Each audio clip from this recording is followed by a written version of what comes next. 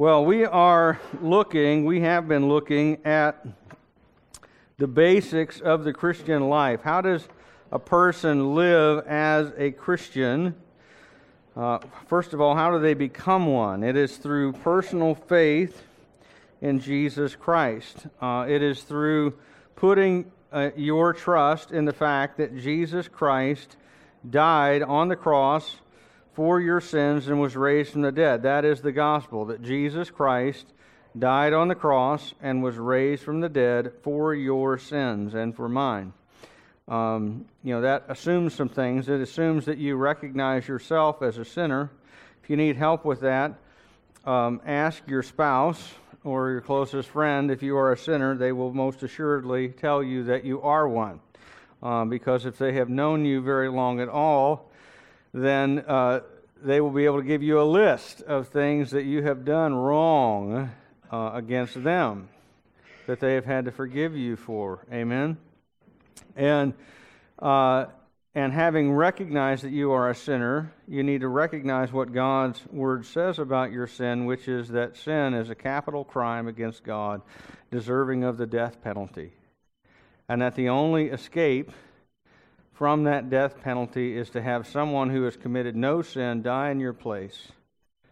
And praise God, He has provided just such a person, Jesus Christ, His own Son, who became a man, lived as a man, lived a perfect life that we couldn't live, died a perfect death, and was raised to new life to give us new life. And all who put their trust in Him have that new life. And then as the follow-on to that, there is a life to live of following Him. It begins by putting Christ at the center of your life and deciding that you will dedicate yourself to Him. And then that's the hub of the wheel, if you will. It's the center pivot around which everything turns is the fact that you have Christ at the center of your life. And then you have also the hub of the wheel, the part where your faith in Christ touches the world, and that is that you're going to be obedient to following Jesus in every part of your life.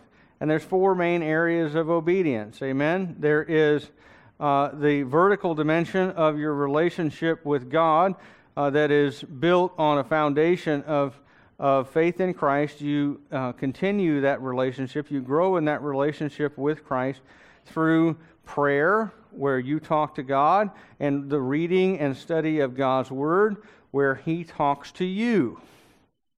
And so both of you talk. You talk to God in prayer, and then listen as He speaks through the Word to you. And then there's also a horizontal dimension of your relationship with other people. Amen? If you look at your Bible, if you look at the Ten Commandments, you get the same kind of division. The first four have to do with your relationship with God. The last six have to do with your relationship with other human beings. Because your spiritual life is not simply your relationship to God. Your spiritual life includes your relationship with the people around you. So there's no biblical idea of pulling back from every other relationship in the world and just going off and living in the woods somewhere as a hermit. Climbing a pole and living up on top of a telephone pole, isolated from everybody, like some medieval monks did. Or going and joining a monastery so we can go be withdrawn from the world. You don't do that biblically. There's no, you need to be just as involved in the world as Jesus was. You need to have the same kind of relationship to other people as Jesus did. Well, what is your relationship to your brothers and sisters who also follow Jesus? That's what we're going to talk about today. That's fellowship, loving one another. And then next week we'll talk about your relationship to non-Christians in the world, and that is witnessing or sharing the gospel with them. Now, if you look at your Bible, there's a good picture of it. It's also on the back of your bulletin. If you look at your Bible, you'll see a whole bunch of uses of this little phrase, one another. One another. One another. And it's one word in Greek, which is nice because then you can, if you have a good concordance, you can look up all the occurrences of that one word. And what you find is that there are over 50 places in the New Testament where there's a command involving the words one another. Over 30% of those include these words: love one another. Love one another. And then as you look at the other places, what you discover is that you've got about another 30% that have to do with getting along with one another, right? How many of y'all have children? Okay. How many of y'all have trouble with your kids getting along in the car? Okay, right? I remember giving this same speech on many Sunday mornings when they were younger. Someday, I would like to come out to the car and get in it and not find my children fighting over where they sit, right? And I gave that speech like weekly, it seemed like, for years on end, right? Because people have trouble getting along with one another, and sometimes Christians have trouble getting along with each other. And so about a third of those 50 commands have to do with getting along with one another. And then the remainder have to do with very practical, how do we do these kinds of things? And as you look at them, what you begin to realize is that when the Bible talks about fellowship, and by the way, is that one of our favorite words as Christians? In fact, I don't think it's a word that gets used in any other context outside of church, right? But we're going to get together, we're going to have food and what? Fellowship. And if we're in a big enough church, where are we going to have that gathering? We're going to have it in the fellowship hall, right? What's fellowship? Well, if you ask the average Christian, they're going to say, well, it means a time when we get together and eat, right? Well, I'm all in favor of that, and the Bible is, in fact, in favor of that. But at the same time, the word fellowship has to do a lot with these kinds of one another commands of getting along with one another and loving one another. In fact, it's not too strong to say it, as I've titled it on your outline, that fellowship equals loving one another. That if you want to sum up all of the commands of Scripture that have to do with how do we relate to one another in the body of Christ, they all fit under this heading of loving one another. Loving one another. That what do we do? Well, we love one another. Well, how do we do that? Well, and there's all kinds of examples, and we'll get into some of those in a minute. But what we want to do most of all is look at the Scripture and what it has to say in one place about what it means to love one another. And so if you got your Bible, I want you to turn with me over to the book of 1 John. Now, that's not the Gospel of John.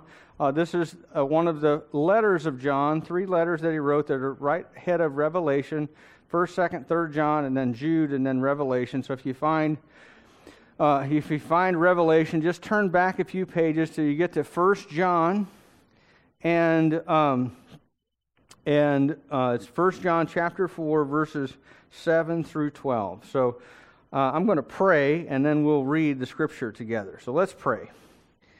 God, our Heavenly Father, I thank you that you encourage us not simply to be so heavenly minded that we aren't any earthly good, but that you have a plan for us and how we are to relate to other human beings, that our faith might put tennis shoes on and walk around and be visible, so that people can know when we understand that God is love, what it looks like as it's lived. And Father, I pray that you would help us this morning to understand your word and to put it into practice. We pray in Jesus' name. Amen. Well, 1 John chapter 4, verses 7 through 12. Let's read them together. Beloved, let us love one another, for love is from God, and whoever loves has been born of God and knows God. Anyone who does not love does not know God, because God is love. In this, the love of God was made manifest among us, that God sent His only Son into the world so that we might live through Him. In this is love, not that we have loved God, but that He loved us and sent His Son to be the propitiation for our sins. Beloved, if God so loved us, we also ought to love one another. No one has ever seen God. If we love one another, God abides in us, and His love is perfected in us. Now, I want to look closely with you at the text, and as we look at it, I think you can see three important things that he is teaching us, that the Apostle John is teaching us in this text. And the first one is that brotherly love reveals true faith. Verses 7 to 8 there, look at the text with me. John gives us in those two verses three reasons to back up his exhortation to love one another in the body of Christ. The first one is that love is from God. You see that right there? For love is from God. Love is, in other words, inherently an attribute of God, something that God is, not something that He does, not something that He demonstrates, but something that God is. Now that may be something that is hard for you to get your arms around, the idea of an attribute. But the idea is that love is in the nature of God, something that defines Him as a being. And is something that He has always possessed because He is a Trinitarian God. Right? We sometimes struggle to understand the idea of God being triune, and we even sometimes get confused when we pray and we say things like, "Thank you, Father, for dying on the cross." The Father did not die on the cross. Don't pray that way. Okay? Jesus dies on the cross. He is the Son of God. We come to the Father through the Son by the Holy Spirit's power. Okay? But because God eternally exists in three distinct, eternally equal persons, then within the Godhead there has always been an intra-Trinitarian love that exists between the Father and the Son, and between the Son and the Spirit, and the Father and the Spirit. And so God is love. And we can say that. He did not become love when He created us, like the Muslims teach. He is love. He is love, and has always eternally been, and always eternally will be, a being characterized by love. And if God is love, then it follows that we who claim to worship Him should be like Him and love one another. Amen? That if we are of God, then we ought to love one another. In addition to that, verse 7 is you get a second reason to back up John's assertion here, that loving each other like brothers and sisters shows that we have been born of God and know God. Now let me explain that a little bit. To be born of God is one of John's phrases describing people who have genuine faith in Jesus and who have been born again, like Jesus talked about in the Gospel of John when He's talking to Nicodemus. You remember that? They have this conversation at night, John chapter 3. Jesus sits down with Nicodemus, and Jesus tells him, "You must be born again." Well, John, in his letters, picks that phrase up about being born again and calls it simply being born of God. That you get reborn. And it's the idea that if you are born of God, that you have certain characteristics that are similar between you and the person who is your father. So let me give you an example, or several examples. Some of the world's leading long-distance runners of all types all types of long-distance races, are members of the Kip tribe from Kenya. And they are amazing. I knew a few of them when I was in college. My sister used to run college cross-country and track, and she would have these African guys that were on her team, and they have a hip width of about this, and they're just little skinny, kind of elongated grasshopper-looking guys, but they can they can run these amazing distances. One of them was a friend of hers named Maragi, and he could run 10,000 meters and get done at the end and not even be breathing hard and have won the race. I'm like, man, he could be smoking a cigar the whole time. It was amazing, okay? And he would win these intercollegiate races and so forth and just not even be winded. Well, what is that? Well, that is a characteristic of people who have been born of that tribe. They are born at very high elevation where the air is thin, and they make their living by running down the gazelles that live up at that elevation and catching them for dinner and then taking them home. Now, I don't know if you've ever run down a deer, okay? But let me just tell you, you need to be in shape for that because the deer will outdistance you in a hurry, right? But they will run them until the gazelle quits running and then catch you. And it'll be 15 miles sometimes that they will run. It's amazing. They have been born of that tribe. Or did you know that the overwhelming majority of all of the Nobel Prize winners in science have been Jewish? The Jews truly are a blessing to the world, and most of the world's Nobel Prize winners are Jews. How is that possible? Well, they're born of the Jewish race. Or did you know that most of the world's best speed skaters are Dutch? Why is that? I don't know. They're Dutch, right? And I have some friends who are from that part of Michigan where a bunch of Dutch people live, and they say up there, if you're not Dutch, you're not much, right? but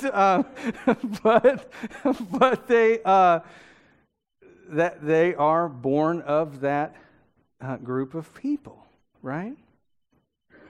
And if you watch the Olympics, the next time the Winter Olympics comes on, overwhelmingly the very best of them will be the speed skaters will be Dutch. It's incredible. Right? All these different groups of people have these things because they share certain characteristics together as a group of people.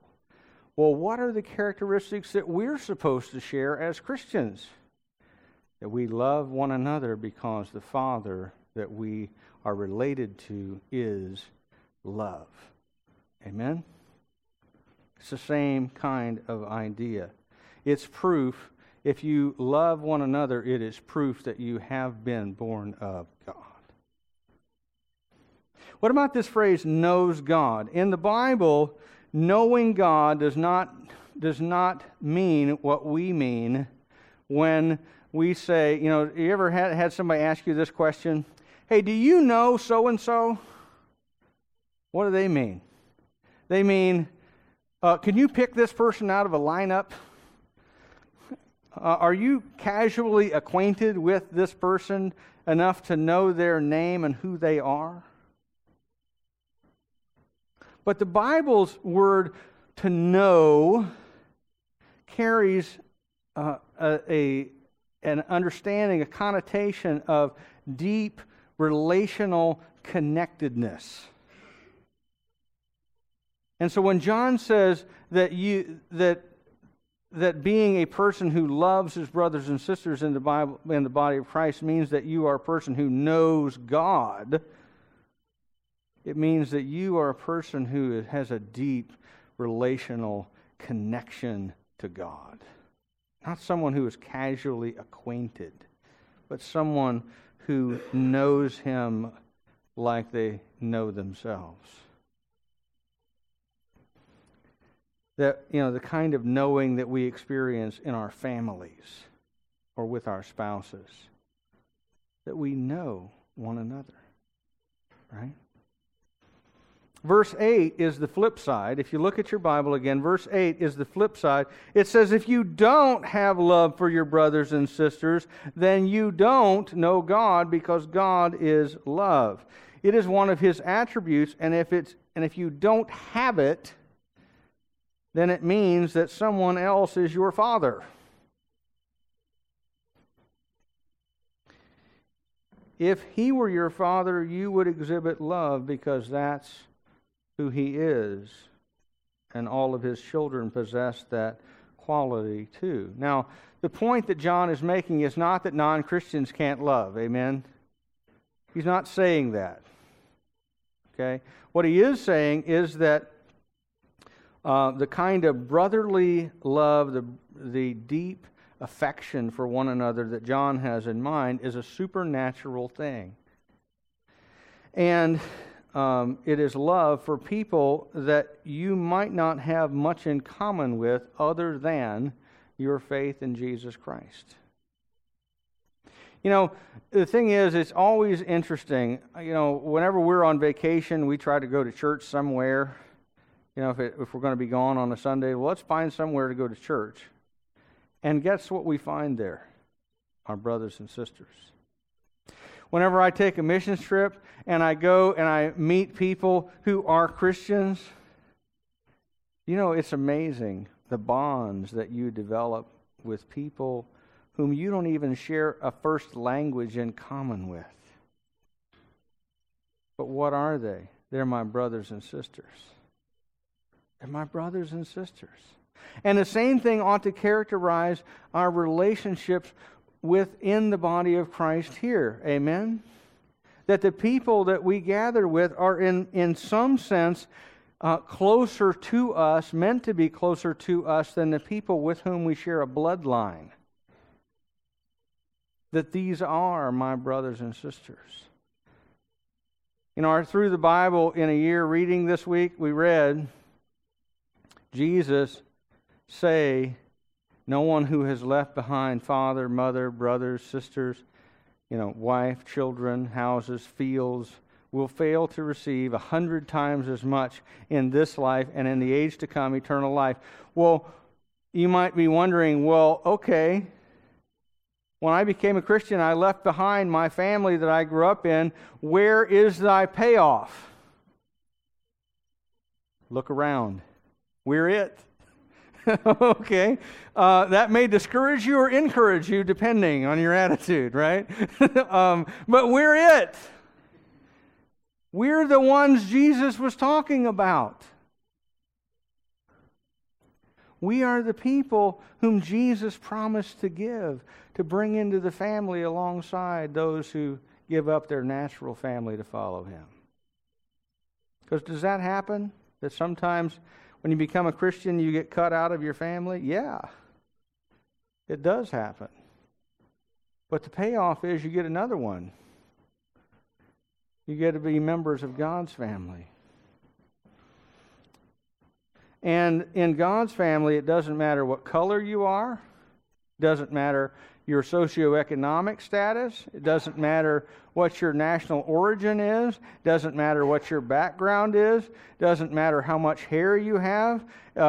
It doesn't matter what color it is. It doesn't matter. Because God is in the business of bringing all kinds of people into His family. Amen? And our calling is, since He is our Father, to love our brothers and our sisters. And if we do, when we do, it shows that we really are born of God and know Him personally. Now, two more things I want to show you quickly here. That the love we have for one another is founded on God's love for us.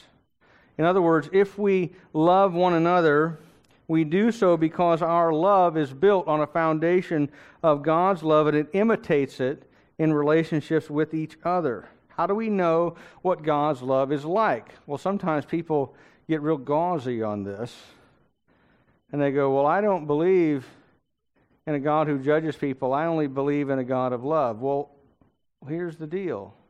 How does the Bible define God's love?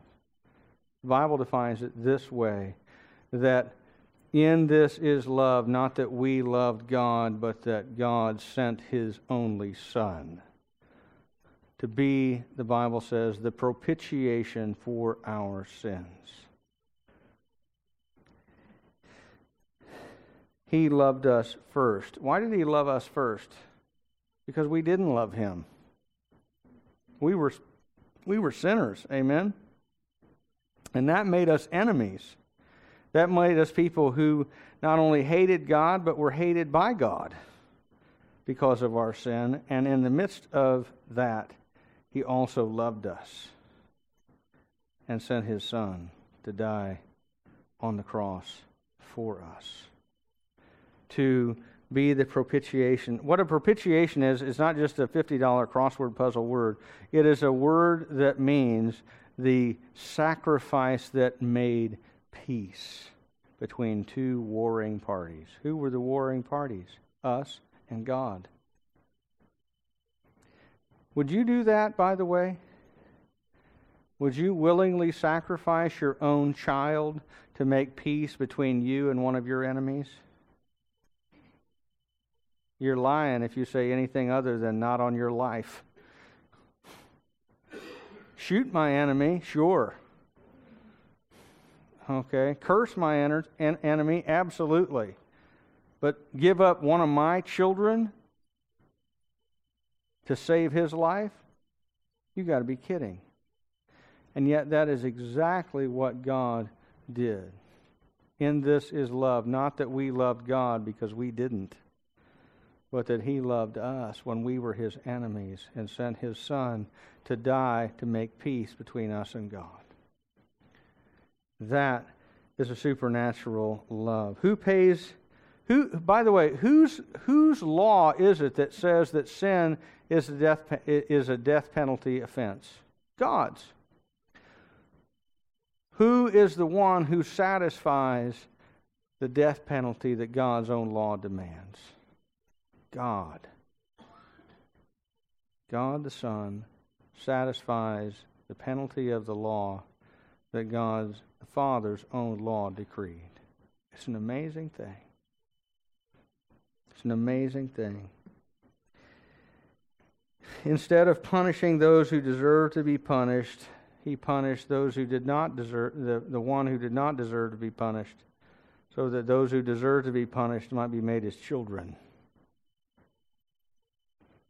His supernatural love has been given to us. His Spirit has been given to us too. And God does these things in His love, and it leads John to the perfectly logical conclusion, verse 11, that since God is love, since God has shown us His love in the cross, then we who are followers of Christ and children of God should likewise love each other. That we should love the other people for whom God sent His Son because He loves them. Does that make sense? That if God loves sinners, and if He loves them so much that He sent His own Son to die for them, then those for whom He died should likewise love one another in the same way. That means laying your life down for each other. Love one another. Last thing here, verse 12, that God's love is not only revealed, it not only reveals who understands and has true faith, it not only is our love for one another founded on God's love, but it also is something that reveals and perfects God's love in us. Look at verse 12 here closely. I want you to see this because this is beautiful.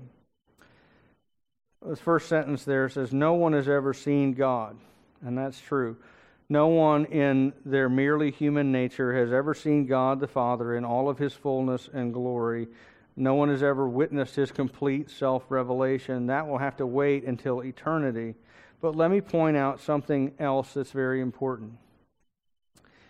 John wrote this very same thing in the prologue to his gospel. In chapter 1 of John's gospel, he writes, "No one has ever seen God.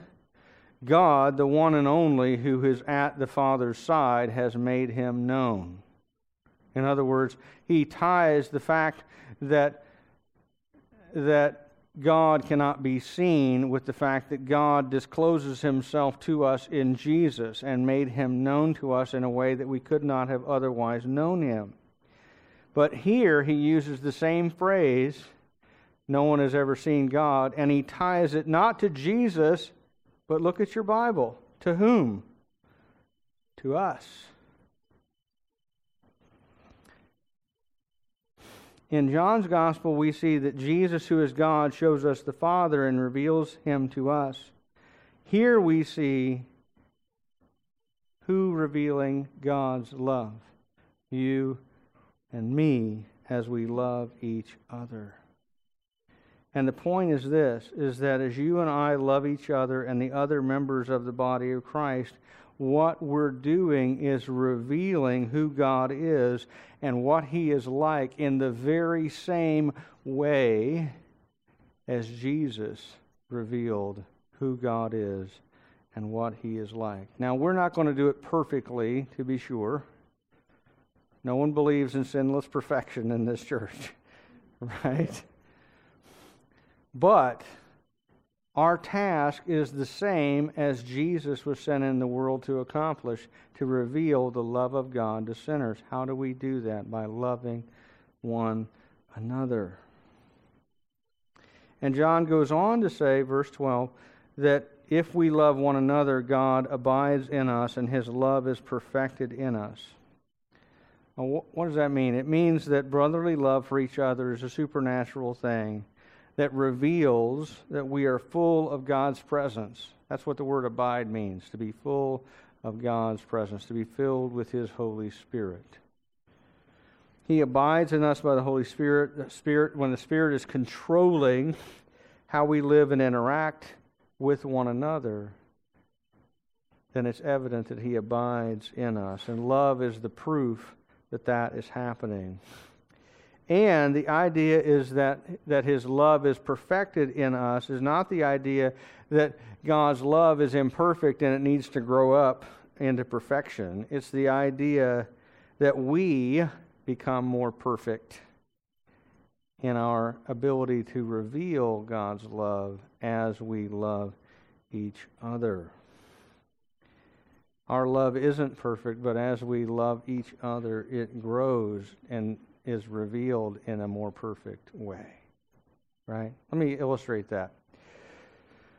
You know, there's an old Brad Paisley tune that I love called "Then," and it's written from the perspective of a man who's gotten married, and he talks about how when he fell in love with his now wife. Okay, when they were dating, he said, "I thought I loved you then." And then he proposed, and "I thought I loved you then." And then he gets married, and "I thought I loved you then." And now he's an old married man.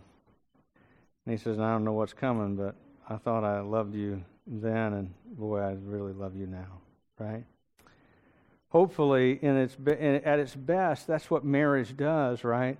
Is that your love for the person deepens and grows, and the longer you are married, you look back and you go, "Well, I loved you then, but now, so much more." Or my love has become perfected over time. The same thing is meant to happen in our relationships in the body of Christ, that we love each other, but then we grow and we love each other more and more and more and more. Amen? Let me close with a quick little story. The Apostle John is known to history as the Apostle of Love. He talks about it more than all of the other apostles, probably combined. And the story is told that when he was an old man, and he lived to be a very old man, stories say, no one's really sure exactly what year it was that he died. They dated his death to the year of the emperor. I believe his name was Trajan. But in any case, he was somewhere between 90 and 105, depending on which account you read. And he was a very old man, and he could no longer walk. But he wanted to go to church every time that they met. And so there were some young men in the church who would go to his house and pick him up and physically carry him all the way to church and then all the way back home. Wheelchair hadn't been invented yet. And they would carry him to and from church. And every week he would want to share with the congregation something that God was speaking to him about. And every week when he would speak, it was the same thing. He would stand up. Well, he couldn't stand, but he would sit. And he would say, "Little children, love one another." And the next week he would come back and he would say, "I have a message I need to share. Little children, love one another." And he did that week after week after week after week for years. And finally, someone asked him, and they said, "John, why is it you tell us every week to love one another?" And he said, "Well, first, because it is the command of the Master that we love one another.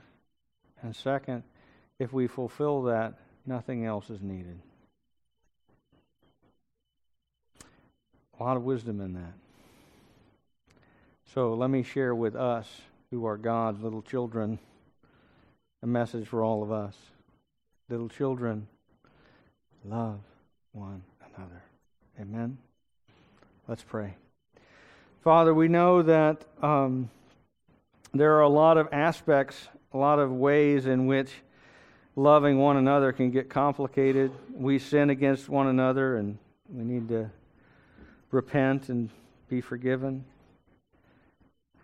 We have burdens that need to be borne with other people. We need to bear each other's burdens. We need to be generous with one another. There's all kinds of ways that these one another commands get lived out in love with each other in the body of Christ. But Father, we do pray that your love would be perfected in us, and that over time we might grow, and that we might be able to look back and say, well, I thought that we loved one another then, but we really love one another now. And by God's grace, we are still growing in our love for each other. Father, help us to be the community that puts on display your marvelous love for us in our relationships with each other. And Father, we pray these things in Jesus' name and for his sake. Amen. Amen.